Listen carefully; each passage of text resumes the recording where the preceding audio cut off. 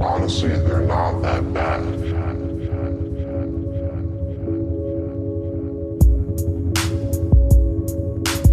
Welcome to a new episode of It's Not That Bad podcast. I am Fern here with Dom. What's up? I was telling you earlier about that John Oliver WWE thing. Mm-hmm. And the thing about that, like I was saying, is that he didn't touch on anything that no one knew. Yeah, you're right, because when I was watching it, I was like, pretty much the same thing. I was like, I've heard this all before from you. Yeah, and it's like I was saying, when I watched it, it was a clip on YouTube, and I was like, oh, John Oliver talking about WWE? Why not? And yeah, I basically watched the show. But after, it was like early Monday morning, whatever. And then a few hours later, when I started checking all the show and, everything that kept popping up, like YouTube, like all these videos are like, John Oliver rips Vince McMahon a new one. Or like, John, or what's the show called? Like Last Week Tonight. Last Week Tonight drops WWE, but like, you know what I mean? Like, there's all these videos and everything was kind of like, okay, that's kind of whatever. And the funny part is, like, a lot of the people were saying the same thing of like, this isn't anything new. Like, this is That's all true. stuff that we've known. But the crazy part about it is that it went on to a new audience. It wasn't just the me's who watch this wrestling stuff and then I talk about it to you. Mm-hmm. It's like your mom knew, who's like, oh, wrestling still exists? Mm-hmm. Like, you know what I mean? Like, it went further than just the normal wrestling fan. And that's why it got picked up, because everyone was talking about it. Yeah. And do you think that public opinion matters once it reaches like outside of the, I guess, like the dome in which it was meant for? Because look at it, like with wrestling, this happened like this, right? But with film, like we talk about with film all the time, we have problems with some of the shit that happens with like filmmaking, the ins, the outs, that the normal person who watches, Pet Sematary is coming out. Oh, it's scary. I remember that from a long, like that normal fan wouldn't care about some of the stuff that we care about until the Harvey Weinsteins get taken down. Yeah. Where it's like, well, that happened? Yeah. Oh, that is crazy. Yeah, like, oh, no one knew? And everyone's like, Everybody. Yeah. Disgusting. Yeah, I see that, because you're right, because, and as he points out too, it's like other people had pointed us out before. They've been constantly saying it, where it's like they bring up too where wrestlers had to go on and do like GoFundMes and stuff and Kickstarters just to get like medical treatment. But it's like, we kind of already knew that. But it's also like, see, like, it's one of those things where it's like, I actually, I agree with Jesse Ventura about this, where it's like, it's not crazy. I'm not saying he's that crazy. I'm just saying he's a little bit crazy. Okay. Maybe just a little bit. A free thinker. Yeah. Yeah.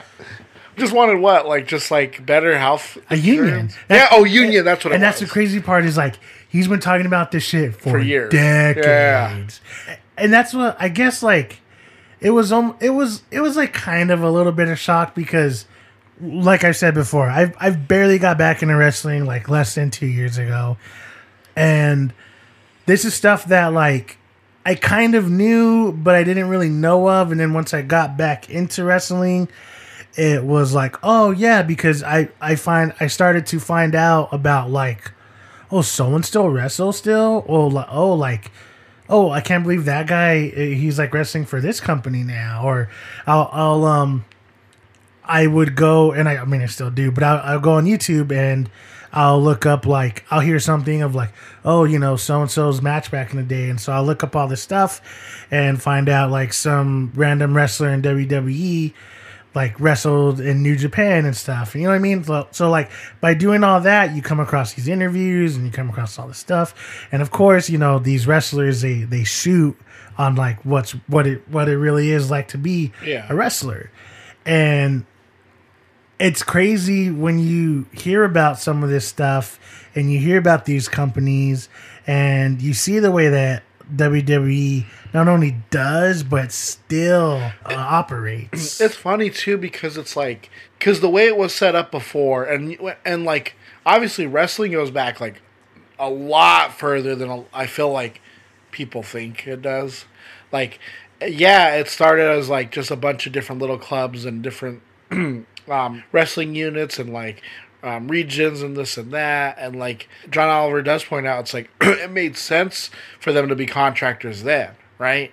But now it's like you've basically conglomerized it so much that it's like I feel like we would have a bigger like problem with it, like if it was like if film. Okay, see, look at film, right? Like they all have union. Every single like job in film has a union. And because before they used to take advantage of like people contracting.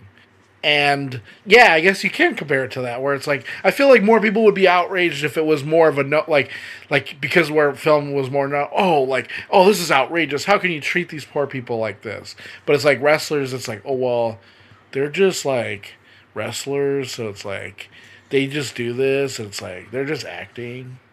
But within like the last year at least, you know, there's that All Elite Wrestling and the people behind that who are wrestlers who want to support wrestlers. So they're on their mission to be like, hey, look it, we're not going to be WWE when we first start. We get it. But they just want to build a company where they feel like they can have wrestlers come into their company and they don't have to worry about, you know, like on-road expenses or insurance, or you know what I mean? Like these little things that you wouldn't think about wrestlers caring about, they do care about. But you have to understand that wrestling is a show.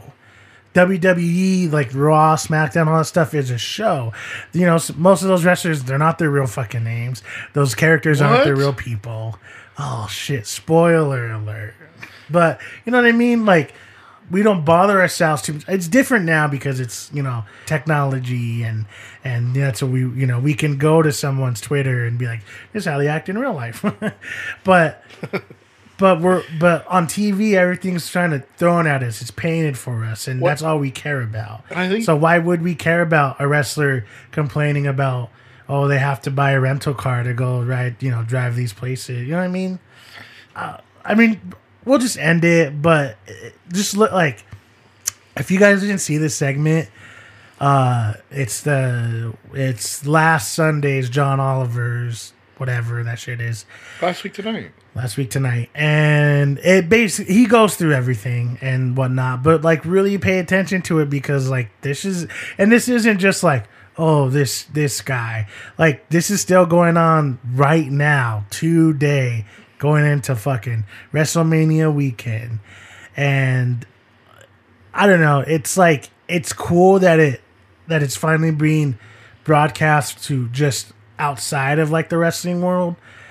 But it's also like, I wonder what's going to happen next, because just real quick, Vince McMahon, he actually has been on TV over the last couple of months, kind of being, you know, the Vince McMahon character. But he wasn't on TV last night or the night before, which was after this stuff got released. So it's like, I wonder if he's... And the only reason why that's weird is because he put himself into a storyline with one of the guys in SmackDown. Like, whenever the guy gets a chance to win, he kind of takes it away. So last week, he finally won his chance to go to WrestleMania. Yeah. This week, they were going to have like the contract signing or whatnot. And Vince McMahon isn't there. And it's like, okay, but for weeks, it was like Vince McMahon tearing this guy down, you know, punishing him basically. Like, oh, you think you got it? No, you don't. Oh, you think you're there? No, you're not. Oh, I'm legit just gonna pull you from this title match for actually over a month now. And last night he wasn't there. So, Vince McMahon. yeah. So it's like, I wonder if this kind of got to him. Maybe. It should, because it's really fucked up when you look at it. But hopefully, like I said, this kind of opens a new conversation where public opinion finally matters, because it's not just in this realm of wrestling and sports entertainment. Now it's everyone outside could be like, hey, dude, that's fucked up.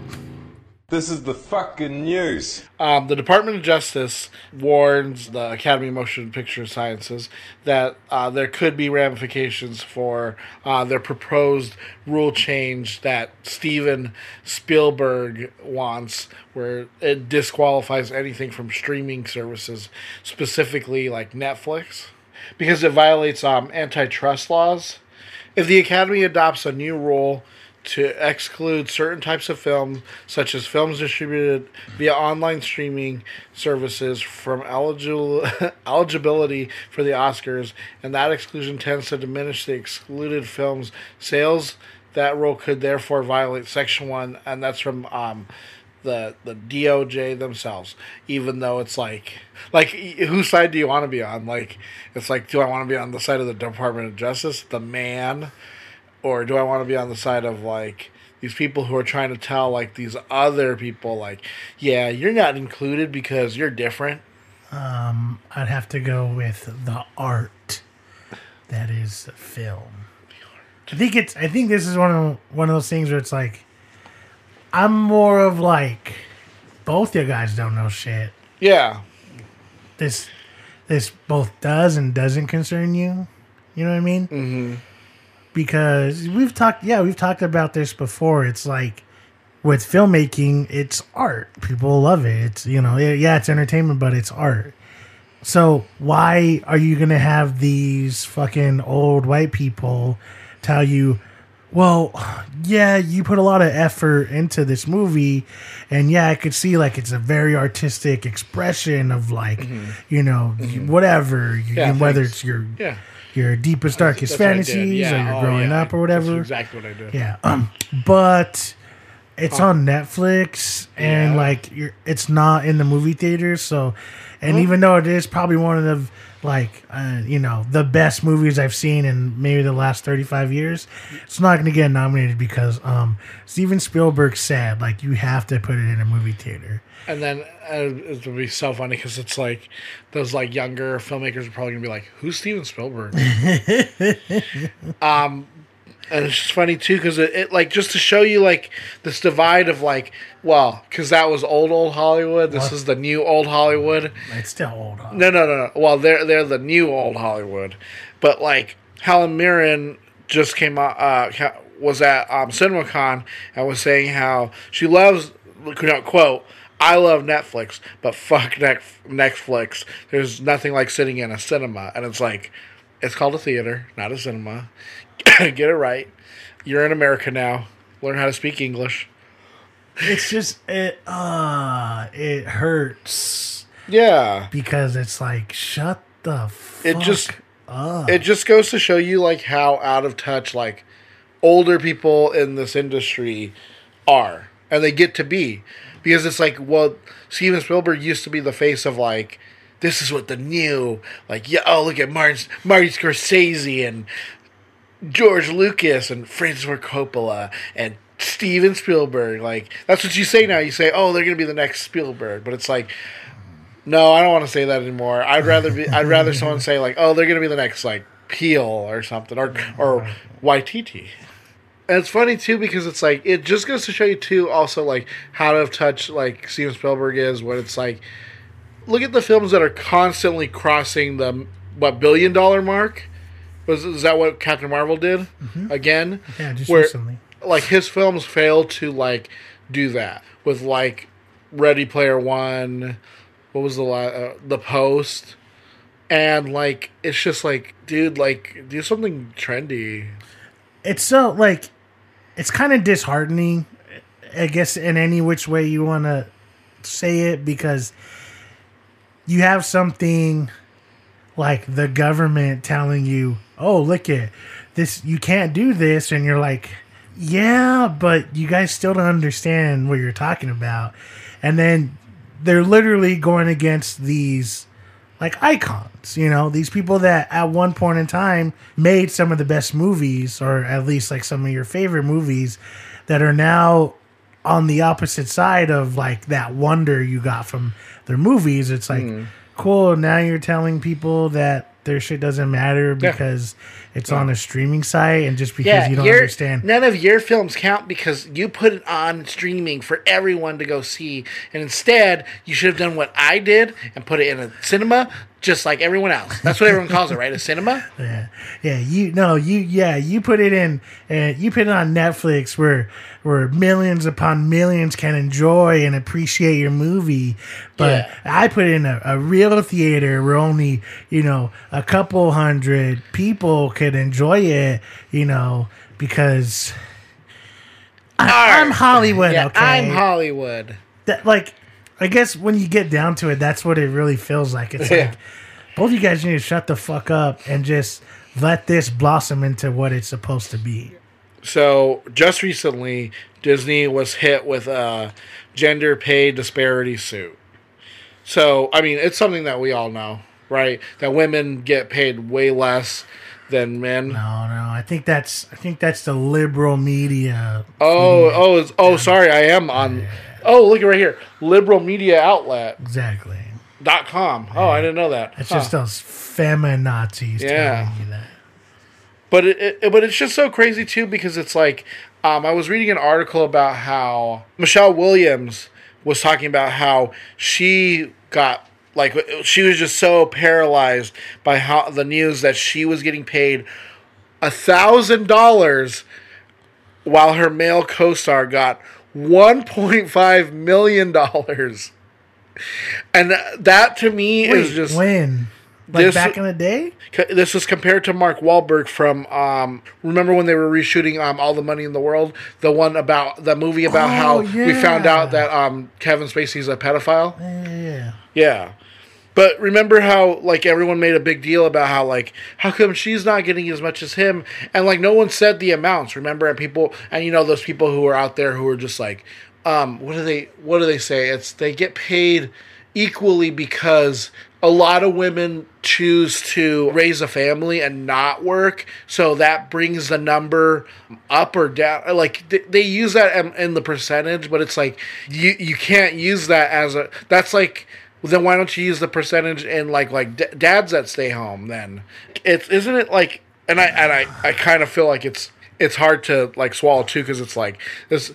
One, it's Ridley Scott, and it's like I hate that it's like it's got to be like someone like a Ridley. Why can't it be Steven Spielberg?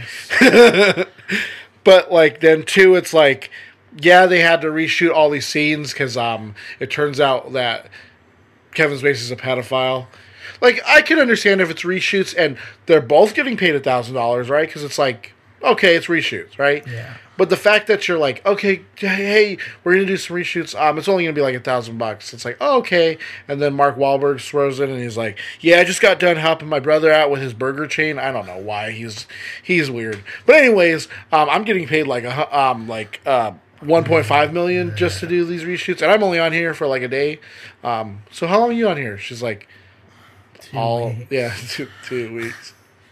Yeah, that is fucked up. I thought you were gonna bring up the Game of Thrones people. That one girl, she said like, "Oh, I'm okay with not being paid as much as the Jon Snow guy because like, look at his character and his story arc and all this stuff, right?" And she's like, "And I can understand like why." But at the same time, I can understand if they're top billed, right? Like that, where it's like, what's his name? Sean Bean? Is that his name? The guy, the actor? And then, like, wouldn't it make more sense for, like, okay, like, you tier it out, right?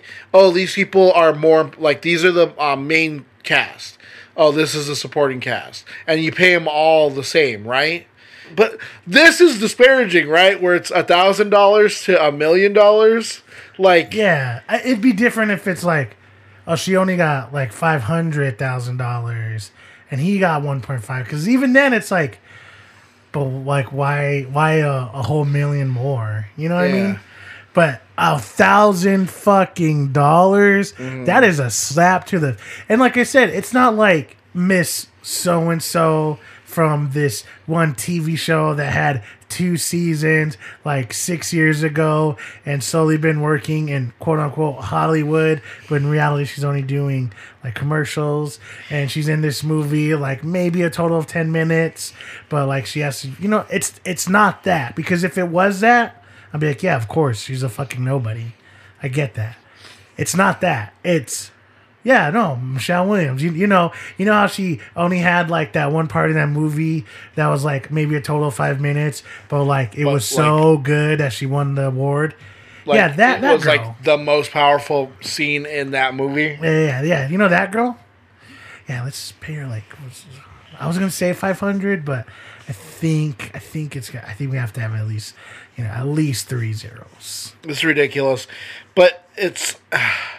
Well, see, because here's the thing. It's like, this gets me to, like, that whole idea of, like, see, as much as I hate to say this, like, I do think, like, Disney is a little bit too big.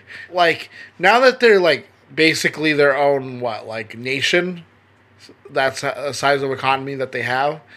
I'm pretty sure they're, like, the 5th largest economy in the world, just Disney by itself, probably. Shouldn't they at least try and be like, hey, maybe we can pay people, equally? No. Why would you?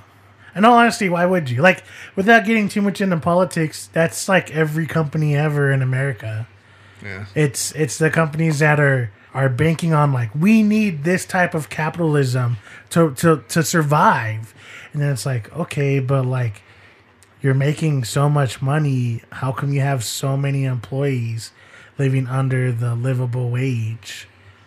We don't make enough money. You know what I mean? Like, it's that whole thing. And I'm not saying like they have to distribute all the wealth, but it's like you need to fucking run your numbers again, because this doesn't make any fucking sense. Because it's like where are the billions of dollars that Disney makes go to, right? Man. How does she not just fucking walk off? Like, because she has integrity and she's a great actress. She literally got paid what is that, like a 0.1% of that? Not even a 10th. Jesus fucking Christ. That is ridiculous. That is like, God, that's upsetting. Yeah. Like I said, that is straight upsetting. This fucking amazing actress just took $1,000 to reshoot this movie with this fucking pedophile when her co-star... No, this is when they took out the pedophile. Because what I'm saying. Oh, yeah. But her co-star got like 10,000 times more. You know what I mean? Like, yeah. It's like, fuck you. This is why people yell about change. And you're like, what are you talking about? There's change. Look at all these other movies that have actresses in them. So like, there's change. It's like, no, you fucking dipshit. God damn it. That is upsetting.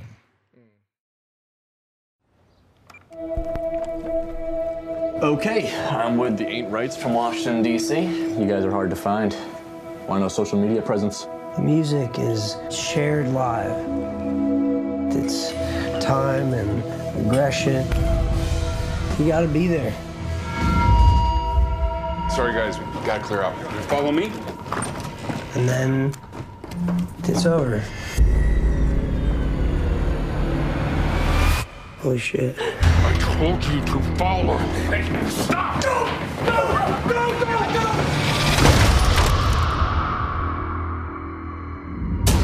You can't keep us here. You gotta let us go. We're not keeping you. You're just staying.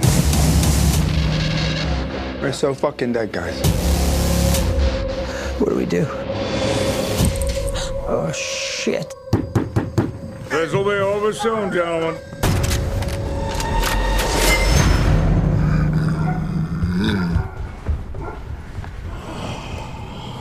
What are they doing? You're coming. You gotta go. and we die. The longer we wait, the surer that is. Is that a pep talk? Just grab some shit, get ready to run. Here we go. I see the bad moon rising.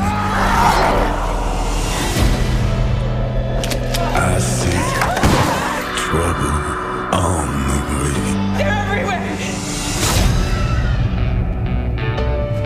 You breathing? Let him bleed.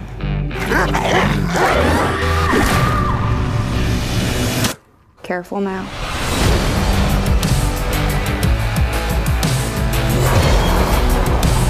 I can't die here. There's a bad So don't.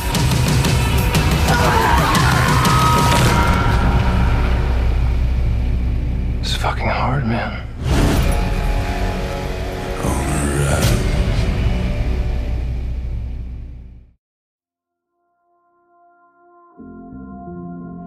Written and directed by Jeremy Saulnier, 2015's Green Room follows the punk band Ain't Rights as they find themselves in terror they couldn't imagine. Pat, Sam, Reese, and Tiger make up the band Ain't Rights, who, after show gets canceled, find themselves headed towards Portland for a last-minute gig. But when they get there, they soon realize that the crowd is made up of neo-Nazis. But with the payout being too good, the band decides to play anyways.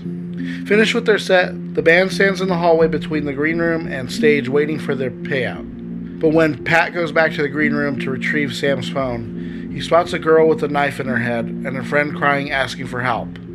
Rushing to get outside, Pat makes a call to the cops. But before he can finish the call, they grab him in the phone and force the band into the green room. As the group is held inside with Big Justin watching over them, Gabe, the one who was running the show, answers the police's call back, telling them he's the one who made the call and reporting a different stabbing, one he makes up forcing two young guys to take the fall for it while they take care of the band. Once done, Darcy, the leader of the Nazi group, shows up to assist in the situation. Inside, the band turns the tide and gets the upper hand on Big Justin, now holding him hostage and asking for demands. It's then that Darcy feels that they failed to lure the band out willingly, so he decides to kill the band and Amber. As tensions continue to run high, the group make a last-ditch effort to resolve the situation. But when Pat starts to open the door for Darcy, Amber sees an extra pair of red lace boots and tries to warn Pat.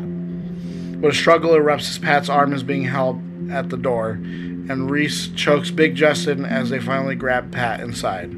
Slashed up and falling apart, Pat's arm is destroyed, causing Amber to gut Big Justin. Now with full contact and blood on both sides' hands, they know it's life or death getting out. While trying to figure a way out, they find a room underground full of drugs. And when they can't get any of the exits to open, they know they have to leave the green room and try to make it outside, but easier said than done. On the first attempt, the group splits up as Tiger makes his way through an open window, but automatically gets stabbed to death. And Reese doesn't fare well either, as his throat is ripped open by an attack dog. And before any more casualties occur, Amber uses background static to scare the dog away. Before they can totally regroup, Darcy sends two more inside to end it. But when they get through, Daniel, one of the skins, who makes it inside, asks Amber where his girlfriend is. She shows him and lets him know what they did to her, and Daniel sends the other guy back.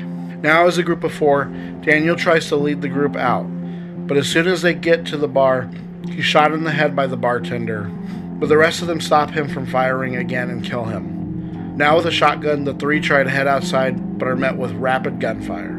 Amber gets hit as Pat helps her, and Sam can't let the gun off in time to kill the dog, and she's met by the same fate that Reese met mere moments before. As Amber and Pat make it inside, they devise a plan to finally get free. As two new sons make their way inside, Pat stands there yelling nonsense before jumping in the hole. Confused at first, the two understand what he's doing, and one jumps down to get Pat. But what they didn't know is Amber is hiding, waiting to strike. She stabs the man waiting on top, and freaked out, the other loses control before being overcome by the two. Now armed and with Gabe as hostage, he leads them to the place where they were going to set the bodies up to be found. Once there, they find Darcy and kill everyone with him. As he tries to walk away, They both let off their guns, killing him in the very field where he was going to lay their bodies. Finally, it's over as Gabe wanders away into the forest. Only Pat and Amber are the ones who make it out alive, waiting for the police on the side of the road. Green Room, talking about the room in which the band would go and rest in.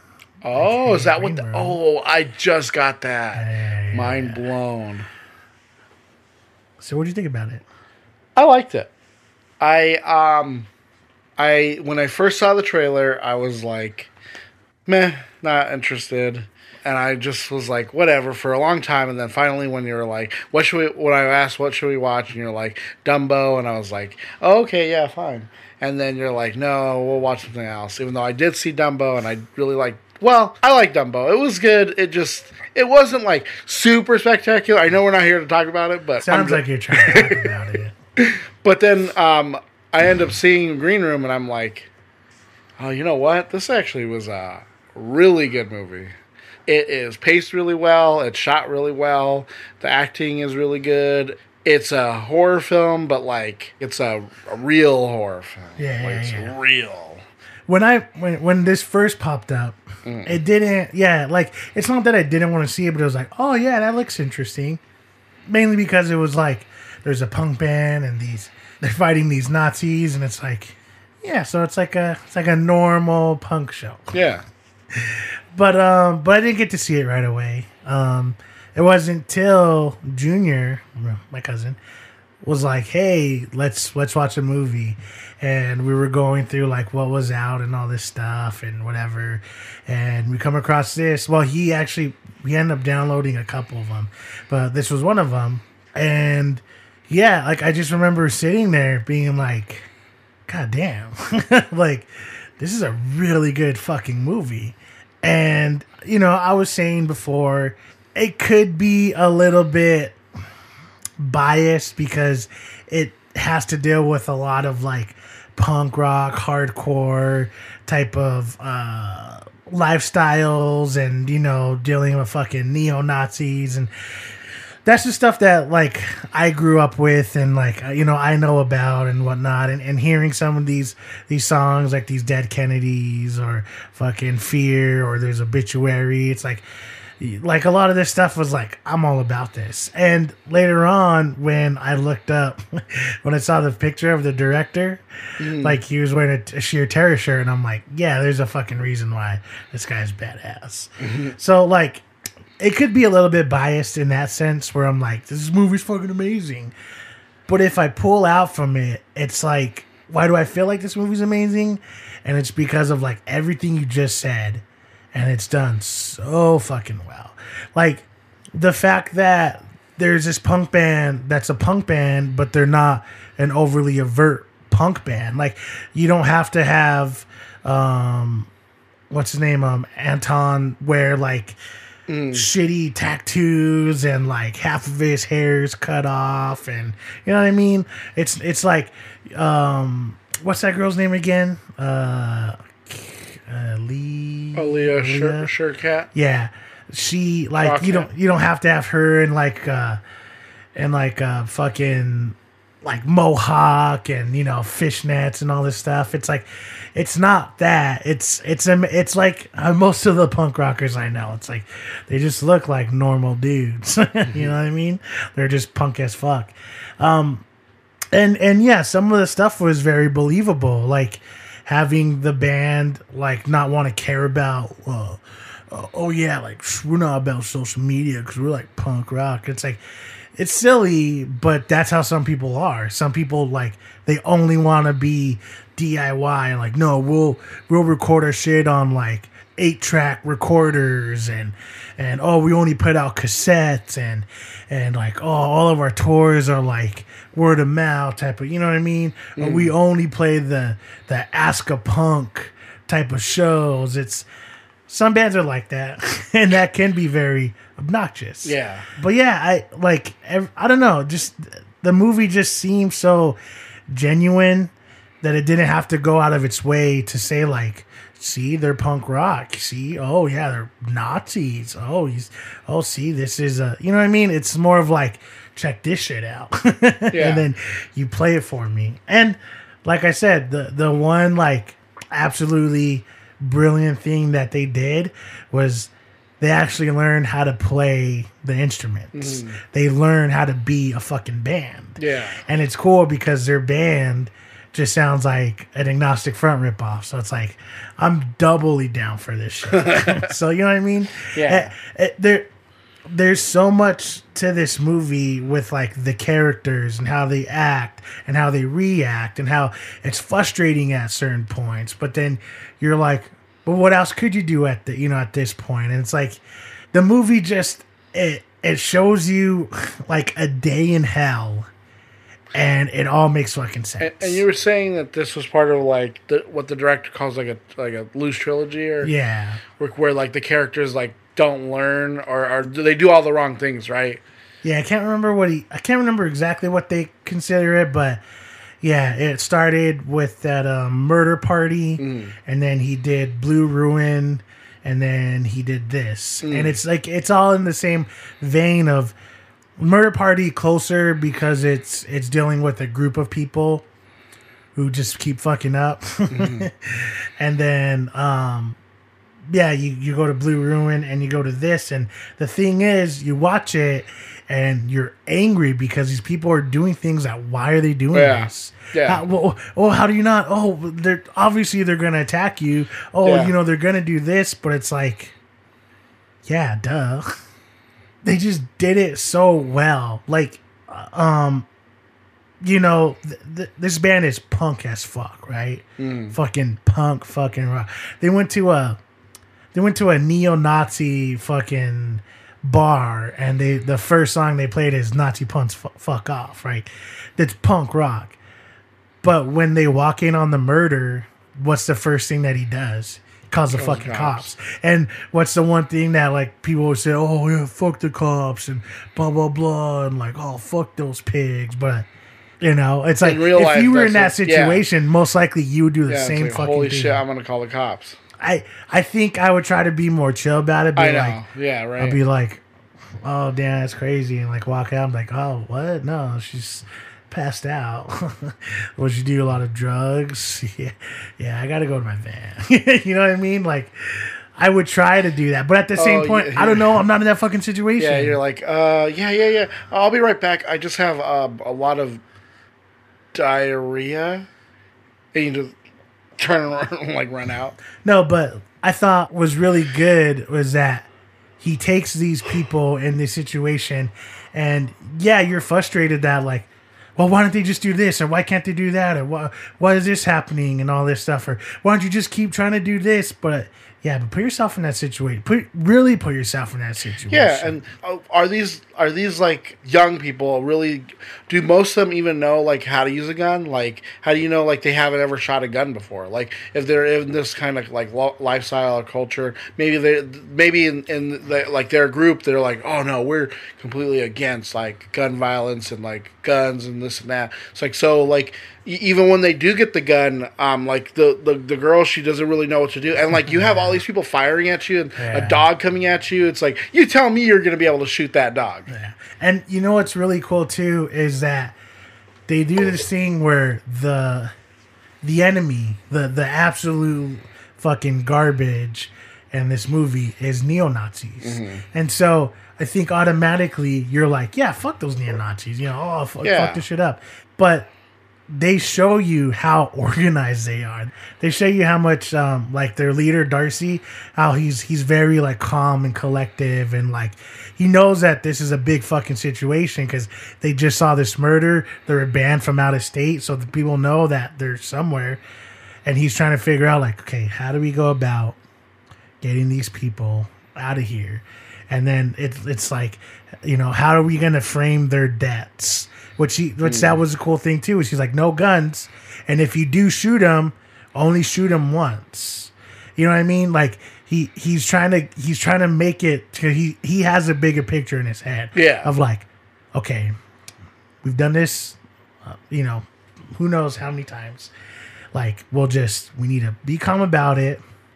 We need to get them. We need to kill them. We need to move their bodies. We need to stage this shit so it looks like this. So if you, and you know, when it comes down to it, then we're free. Don't worry, guys. We got this. But it's everyone else around him that's falling apart. It's like the band you think is the one that, do you think they're going to be the ones that are going to fight against this? But yeah, no, they fall victim. and then you think for a second that the one guy that you meet kind of in the beginning, that he's going to be like, oh shit, I think this is the end for them. And he's the one who turns out like he's helping them. Yeah. But then that doesn't even continue, because then the next scene, he gets his fucking face blown off. Yeah. Like, this movie is so fucking crazy that it is both very like, this is insane, but then at the same point, it's like, but I could see this happening if these events were to play out like this. Yeah, it would probably be somewhat close. Just saying.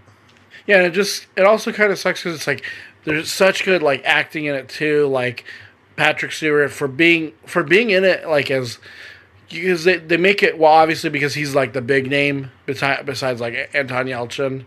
But like obviously they got to put his name and they got to put him like on the posters and stuff. But it's like he's not there as much as you think, but his presence is felt throughout that whole thing. You know, even though he doesn't show up till what, like 30 minutes into the movie or something. Yeah, it's a while. It's a while, but you know, like even when they get there, like there's something bigger than the one guy who's like managing it right now. Gabe. You know, there's someone else out there. And then just as soon as he's like, hey, don't do anything till Darcy gets here. We have to wait till Darcy gets here. Yeah, but it just goes to show you, like, that's how you build it, like a villain character. It's like that their presence can be felt outside of their screen time. But then also it's like, man, like Anton Yelchin, it's kind of like, man, that he did a pretty good job, and it's kind of sucks that it's like, man, that he like died. Well, in all honesty, all of them did fucking amazing. Oh yeah, because some of these people didn't get the role and the script and all that stuff until like the week prior to them filming. So I think Patrick Stewart got it maybe like a week or two or 2 weeks in advance or something like that. And he said the only thing that they communicated with the character is that he called him a few days later and was like, before he came out there, and was like, hey, FYI, like don't shave. But Patrick Stewart was like, yeah, that's what kind of I was thinking too. And he's because you want to have a little bit of gruff. Yeah, he's just like, I'm a Shakespearean actor. Of course I know what I'm doing. I'm gonna neo-Nazi this up. But yeah, I mean, these actors barely got the part, and then they went to go film. Some of them not even a week. So imagine getting this type of acting out of these people who are literally fresh to this. Because some people get scripts, they read them, and they're like, yeah, this is pretty good. Like, oh, I'm excited for it. They, work on like, oh, we could do this or that. Oh, yeah. There was like the week before. Like, yeah, I got the script Monday, and I'm flying out Friday. Like, that's fucking crazy. And look how well everyone did. Yeah, it just goes to show you not only how, like, because I feel like what people lose is like, it's a mixture of the actors and the director working together, and that's how you get a compelling character. Because obviously, like, if they weren't good enough actors, you could tell. If he wasn't a good enough director, you could tell. Either they'd give you something wooden, like the Star Wars prequels, or give you something where they're just way overacting, or they're underacting to where it's like, oh no, she's dead.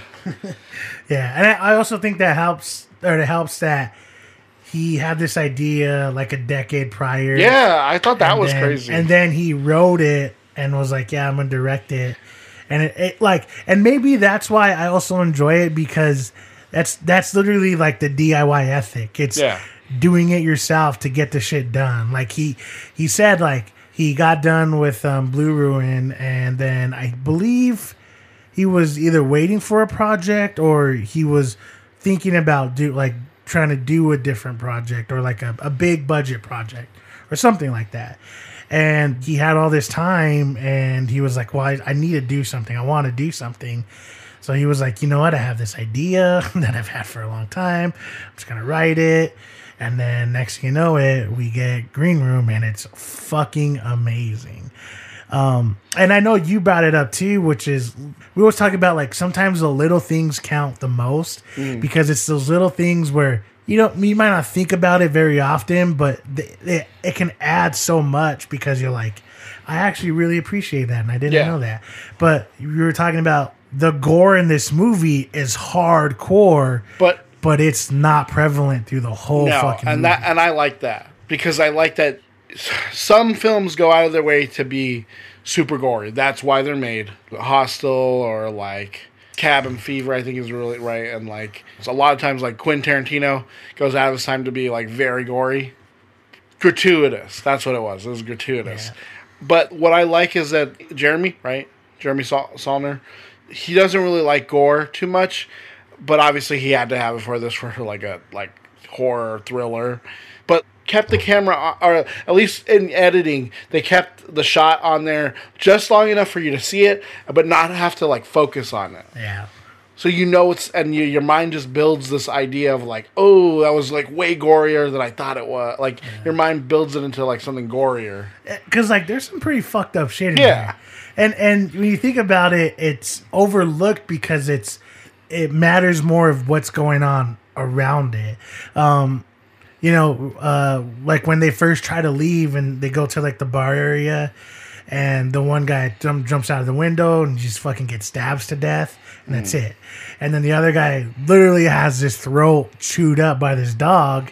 And yeah, they show it and it's like fucked up, but then it's kind of just, they move on. Yeah, they don't linger on it like you normally would see. Like, even towards the end when they trick those two Nazis, and he was like, he only has 3 shots, so they're trying to make him use them all.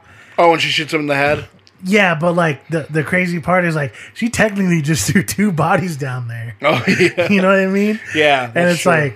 like you're literally playing with the dead, but that's not what we're focusing on. We're focusing on her trying to trick this guy so they can kill him because they need to get out. They need to escape. And this is the only way they can do it, by getting rid of this guy. And you know what I mean? It's like that type of, they show it. They show this guy getting gutted. They show this like disgusting throat being ripped out. But it's not like you have to sit there for that whole minute and watch it as it happens. You just know it's happening. You see it for couple seconds, then you move on because you know that's just that's what happened and it sucks, but that's life.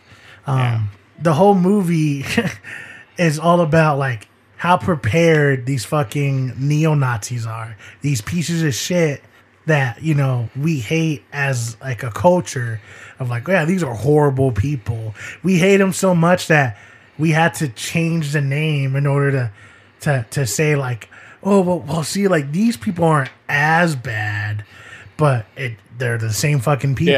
Yeah, they're literally the same. You know what I mean? Like, you take something like that where we're like, yeah, fuck those Nazis, yeah, get them, but they're the ones running the show the whole time. It literally isn't until the end, till really the one guy, he kind of lets him go. He kind of like, all right, well, I guess I'll take you to the house. They cut through the woods and then they happen to get the upper hand. And that's when, and it's not till that very end where it's like they got out. Yeah. But for how long? I don't know. I just feel like this movie offered so much. Yeah. It's like, it's perfect horror and thriller and I get like fucking punk rock with it. So it's like, for me at least, it's like this amalgamation of like things that I love. The only thing is like they threw in some like alien shit in there, then I'd be like, all right, this is badass. But minus that, it was a believable story that you can imagine. Like for some people, it might not. For some people, like, no, that's not how things are. But you got to understand that these fucking neo-Nazis, they have, like, camps spread around all around the U.S.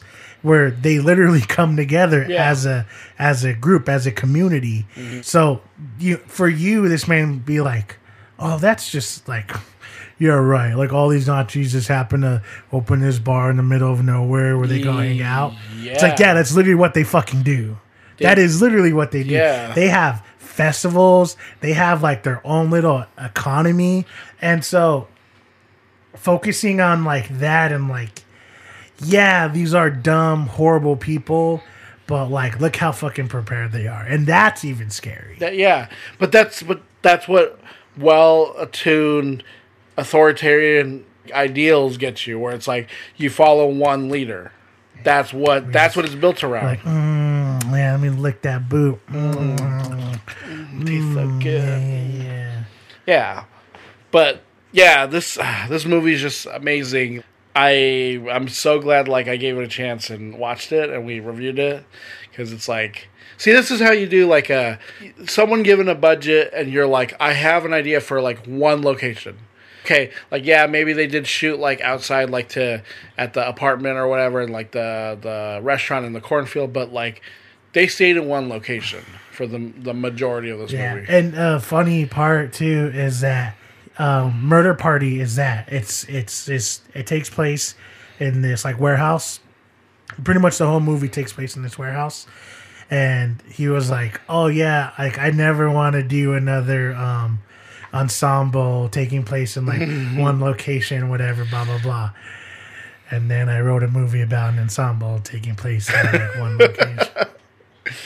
Hey, when you know how to write it though, and you know how to make it, like, I think, like, sitting down and rewatching it and exploring it more, it's like, I feel like this guy, this Jeremy, was it Saulnier? I feel like he kind of earned a place in, like, my little, like, basket of, like, people to always watch out for, because so far every single movie I've seen of his, I've enjoyed. See, I'm not saying that they're all amazing. I do feel like this is, like, the pinnacle of his filmmaking, but he does something where if you watch Murder Party, it's exactly how you would imagine, like, a low budget, like, horror kind of comedy movie is, but it's entertaining as fuck. And when you take that, and I think that was, like, mid 2000s, and then you bring it all the way back to, like, today. What's that? He did Hold On to the Dark, and it's like, he has fucking talent. And maybe it's because, like, I feel more connected, because it's like, hey, we come from the same thing, like, like, oh, he's hardcore as fuck, and I respect that. Maybe it's that, but at the same point, it's like, watch this movie and tell me that it's not a fucking great movie. Like, I dare you to watch this movie and tell me that's not a great movie. Yeah, I know, seriously. Because, like, that's all I'd heard about it was just, like, one review after another. Like, this is amazing, it's great, it's well directed, well put together, this and that. And I was just like, huh. Well, I guess I'll see it. And then seeing it, it's like, wow, you know what? I should have just watched it. Great movie. Backed this so fucking hard. Mm-hmm. I say, stop this podcast. Yeah, 10 out of 10. Go watch on Netflix.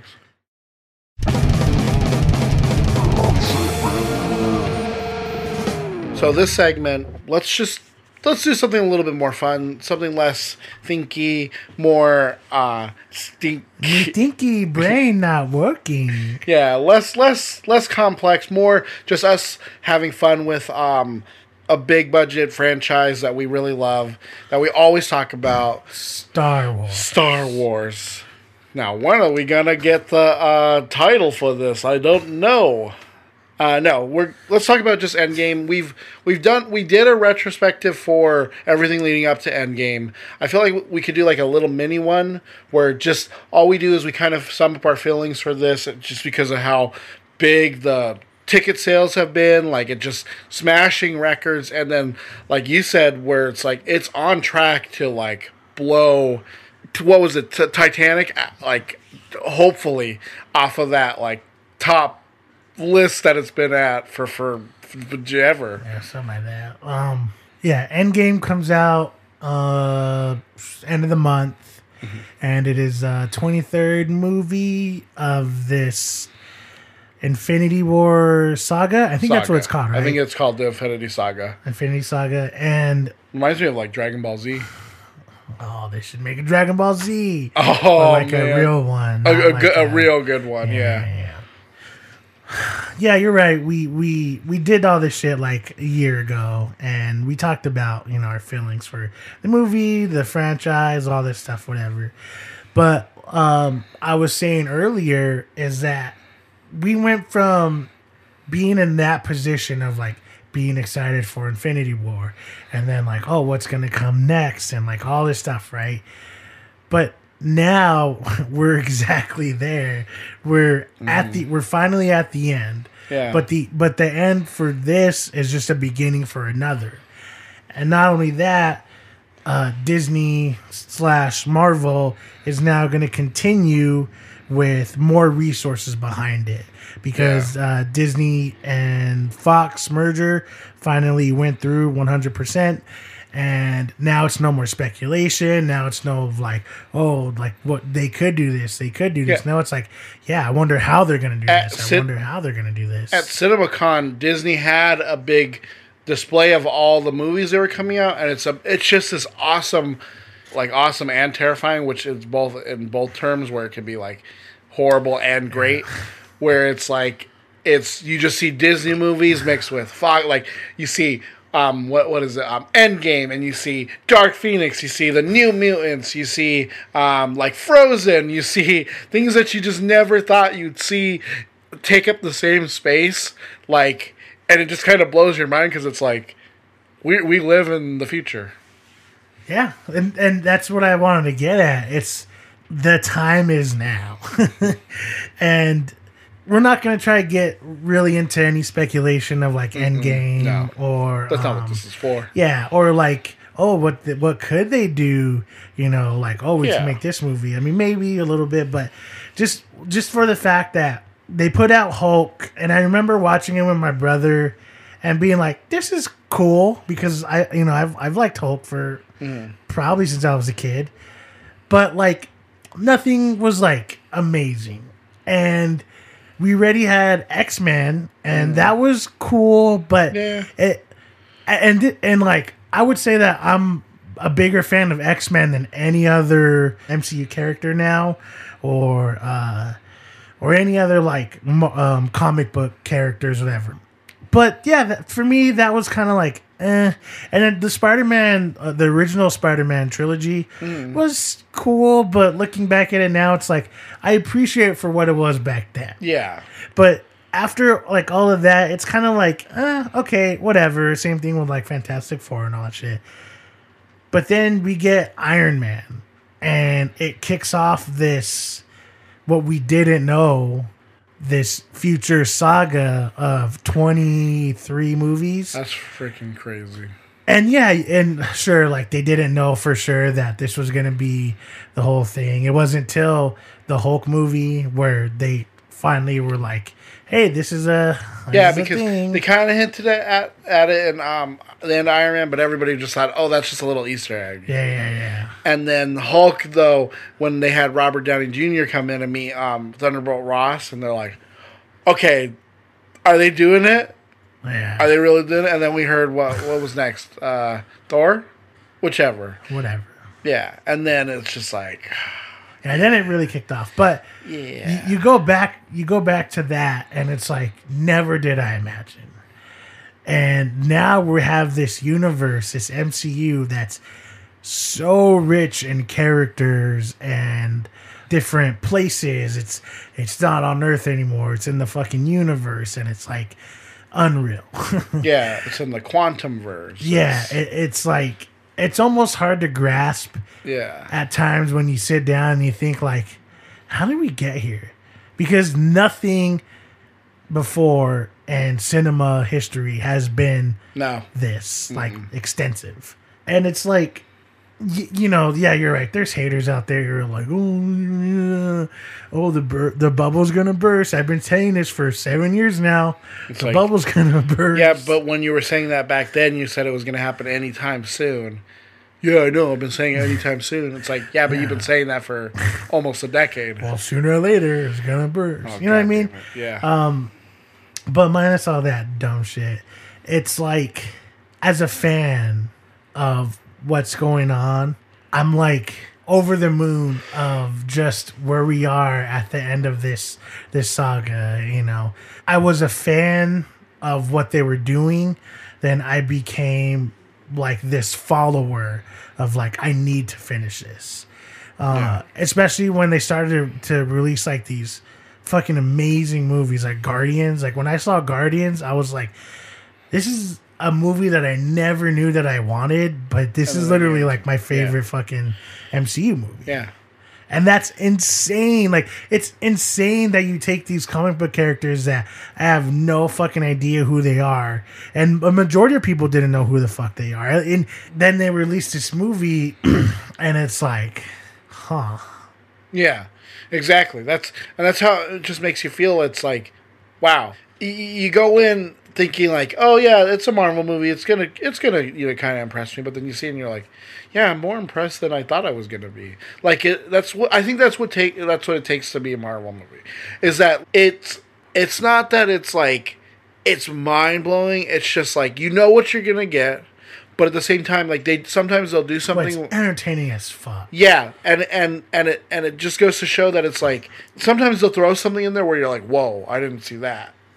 And you're just, and they just interconnect it so well too, and it's like so, like Kevin Feige, you got to give, like, even if you hate like this whole thing that he's done, you just got to give him props for at least being so determined for what was it, like 10 years ago before, like, because he created this whole idea of having like these interconnected like movies, where it's like he's like, no, I have a plan, guys, I have a plan, and Disney had to just kind of be like, all right, well, I guess he knows what he's doing. And then one thing I wanted to touch on too was like, it kind of feels like Infinity War was like the end to like, even though it's not, it's like that was kind of like it was like everything was building up towards Infinity War, and it like gave us such a like great cap on this whole series. You know what I think it is? I think it's getting to the top of the mountain, but not the highest point. Yeah. Like you're finally there, but you just have to, you're on this slow incline to be like, this is that over there is the highest point of this mountain and I need to get there. But I mean, look at, I got up here now. I can actually walk straight. I don't have to climb up anymore. Yeah. And I think, yeah, exactly. That's because Captain Marvel feels like it's part of this it's the Phase 4, but it's not. It's still part of Phase 3, but for some reason it feels like this is what we have to look forward to. It's the changing of the guard. It's that we're going to get not only new movies, but like movies with such diversity. Mutants. Yeah, new mutants, such diversity, and like we're gonna get new, who knows, maybe a new Iron Man, maybe a new Captain America. I think people are they're just scared of change. That it's still the same idea that look at the Avengers are gonna be in the future. It's gonna be what, like Doctor Strange and Spider-Man and Captain Marvel. And it's people you don't know. Or you're barely getting to know. And it's like, I know that sounds scary, but it's like, that's what you had to do with Iron Man, and you had to do with like Thor and Captain America. You had to get to know them. It wasn't just they came together all of a sudden, then it's like they were the Avengers. Oh wait, that's exactly what happened. Oh, okay, so you mean it could just happen again? Exactly. And like, it's so crazy to think about them just throwing in someone like the X-Men or the Fantastic Four. Yeah. And they're just going to be there and people are going to be like, yeah, okay. I'm here for it. I mean, they did that with Spider-Man. And it's like so crazy because people are like, well, it's not going to be, it doesn't make any sense. And then it's like, oh, okay, so we just got the best like live action Spider-Man that we could have asked for. I'm on board. And that's a testament to like Marvel and Kevin Feige and that whole thing this whole thing they've been doing. As a fan, it fills me with joy that they can do something as ridiculous as making 23 movies connect and then connect these movies with future movies down the line. Crazy. Marvel went out of their way to show us like they care. And yeah, maybe we might be fanboys right now talking about it, but it's like, why wouldn't you? When someone is able to do something as amazing as make a 23 movie saga and not only make it entertaining, but make it all make sense from, the beginning to the end, it's like, this is just more of us being like, as like a thank you, a thank you for doing something as ridiculous or as out there as making this MCU, because you would have told us when the first Iron Man movie came out, like, yeah, this is the first movie of a 23 movie saga. Yeah, just to say, like, we're so grateful that, like, this mega corporation finally put together, like, these movies that we as like kids who, you watch these cartoons, you read the comics, and you just want to see these characters like played out on screen, and they never give you anything that looks good, and it's just kind of like meh. And then that's what I said, like with the X-Men, that's what it was for me. And it's just kind of like, notice me, senpai, notice me. And on that note, we'll end today's episode. Thank you so much for listening. We always appreciate it very much. Thank you. If you want to show your appreciation, be sure to follow our Instagram and Twitter at INTB_podcast. Or you can email us directly at intbpodcast@gmail.com. Yeah, send us a little chat. Tell us why we're wrong for hating neo-Nazis. Yeah. Or maybe just write it to yourself and then think about what you're saying. And then, like, do a little bit of research and, notice me, senpai. Notice me. But either way, message us, comment on our shit. Whatever you want to do, we're more than happy to hear. Even if it's hate mail. Yeah. We take what we can get. Yeah. And, we'll probably touch on the whole Endgame subject when it comes out. Oh, yeah. And, DC has, I guess, been showing that, they actually have some life in them doing Shazam, which we're hoping it's as good as it says it is. Yeah. And the Joker movie. So, who knows? But for later conversations. Yeah. So, until then, guys, always remember. Yeah, it's not that bad.